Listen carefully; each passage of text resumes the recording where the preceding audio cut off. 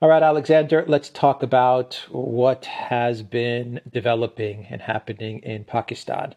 So we had the arrest of one time very popular Prime Minister Imran Khan, who was, according to many analysts, including myself, I believe he was regime changed, I believe like about a year ago. He was arrested a few days ago. We had huge protests and uprisings in Pakistan. And he has now been released. The Supreme Court, I believe, they said that his arrest was illegal, and so now he's out. So Yes. what is going on in Pakistan?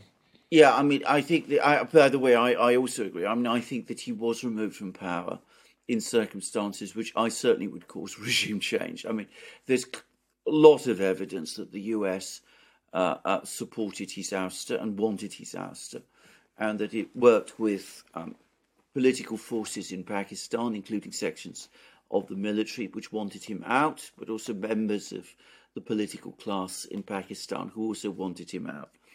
Anyway, ever since then, from that moment, the situation in Pakistan has not been stable. The moment Imran Khan was ousted, he was. There have been protests. There's been huge amount of anger. I think it's fair to say that as Prime Minister, Imran Khan was not a huge success and disappointed many people, but he did nonetheless represent for many people change, and a change from a unpopular, corrupt status quo that has existed in Pakistan for decades. So his removal, as I said, galvanized opposition. And ever since then, Pakistan has been in a kind of slow motion crisis. And the political leadership, the political class, very nervous of Imran Khan, very nervous of his popularity, have been trying to construct legal cases against him.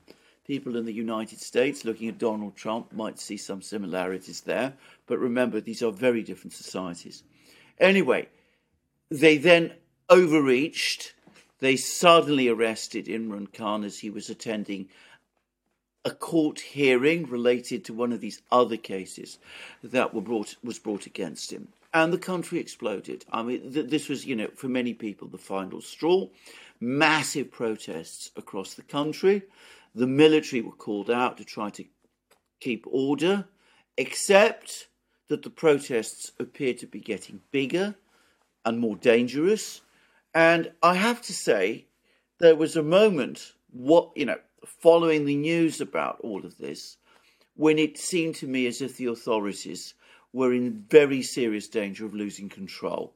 In other words, that the protests were gaining such momentum and such scale that if they were allowed to continue for very much longer, then there was a real chance that, the army itself would find that it was no longer in control of the streets, that the army itself might come under pressure, might even split.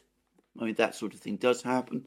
And that Pakistan was on the brink of what could have evolved into a revolutionary situation. Anyway, someone, somewhere, made the decision that this is simply too dangerous a situation. And the result was that the court decision came from the Pakistani Supreme Court to release Imran Khan and to say that his detention should never have happened because it was illegal. Now, I know there are going to be some people who say that the Supreme Court acted entirely independently and they did what they did because, well, they are custodians of the law and all of that. I have to say, I don't believe that. I don't believe that in a situation like the one which exists in Pakistan today, any section of the state structure, including the Supreme Court, is independent in that way. But it did at least provide a mechanism to get Imran Khan released without, everybody too obviously losing face. It provided, if you like, an off-ramp. Right. So, from what I understand, there are going to be elections in October. I believe. I believe in October. I could be wrong about that, but either way, when Pakistan does have elections, you have Imran Khan, Yes. and many believe that in the next election cycle, he is going to win by a huge majority. I mean, he is. It's going to be a big landslide for Imran Khan. What happens then? Well, What that's a very happens good, now? I mean, in indeed, very general, good.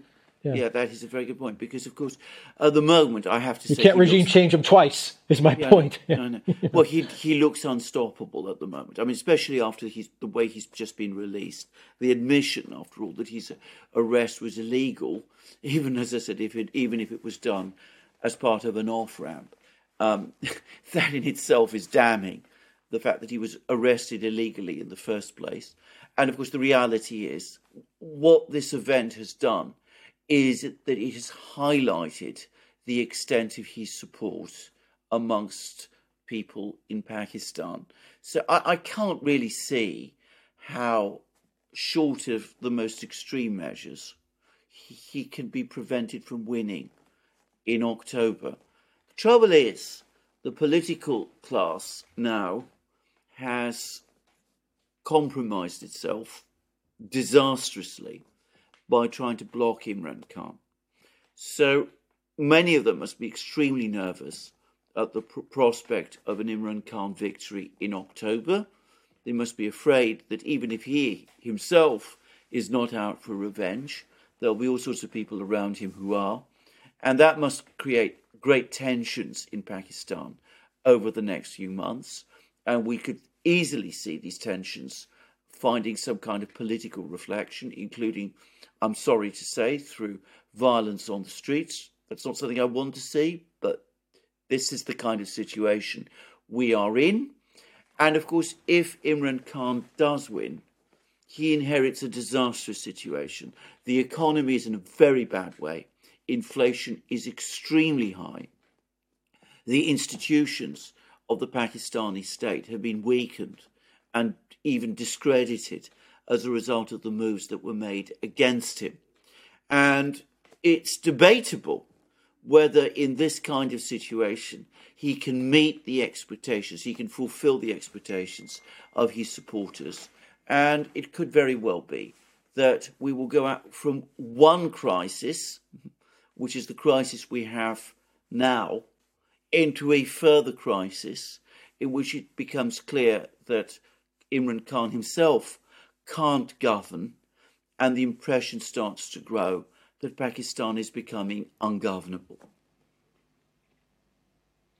Yeah, he inherits the very chaos. Excuse me. He inherits the very chaos that was unleashed against him. It's just Exactly. kind of odd. He's going to have to be the one that cleans up the corruption that was targeting him for his arrest. But the other thing that Imran Khan is going to, if he does end up leading Pakistan again, is that he's going to have to deal with a West, with a U.S. and a U.K. that regime changed him. I Absolutely. mean, Yeah. can you say BRICS, China, Yeah. Russia? Yeah. Well, indeed. Well, That's I where mean, he's going to go, I think. he has no option. I mean, I should say, first of all, that, of course, China and Pakistan have been close friends and allies since the 1960s. So there's already a well-established relationship there. And undoubtedly, I think he will have to go to the Chinese, especially, and to the Russians to some extent, in order to try and secure his position. Trouble is, I don't know whether that's going to be enough, given, as I said, how unstable the situation in Pakistan has come. I mean, people have gone out, they've risked their lives, because, when you go out into the streets and defy the military, you are risking your life in order to have Imran Khan effectively released and eventually re-elected. Now, he was not a very impressive prime minister when he was prime minister. Yes, he did stand for change, but he wasn't able to deliver it, and he didn't give the impression of knowing how to deliver it. So, does he have the force of personality and the authority to change Pakistan, to take on all these vested interests in the way that he would need to do? in order not just to satisfy his supporters, but to stabilize the situation in the country. I have to say, I am skeptical.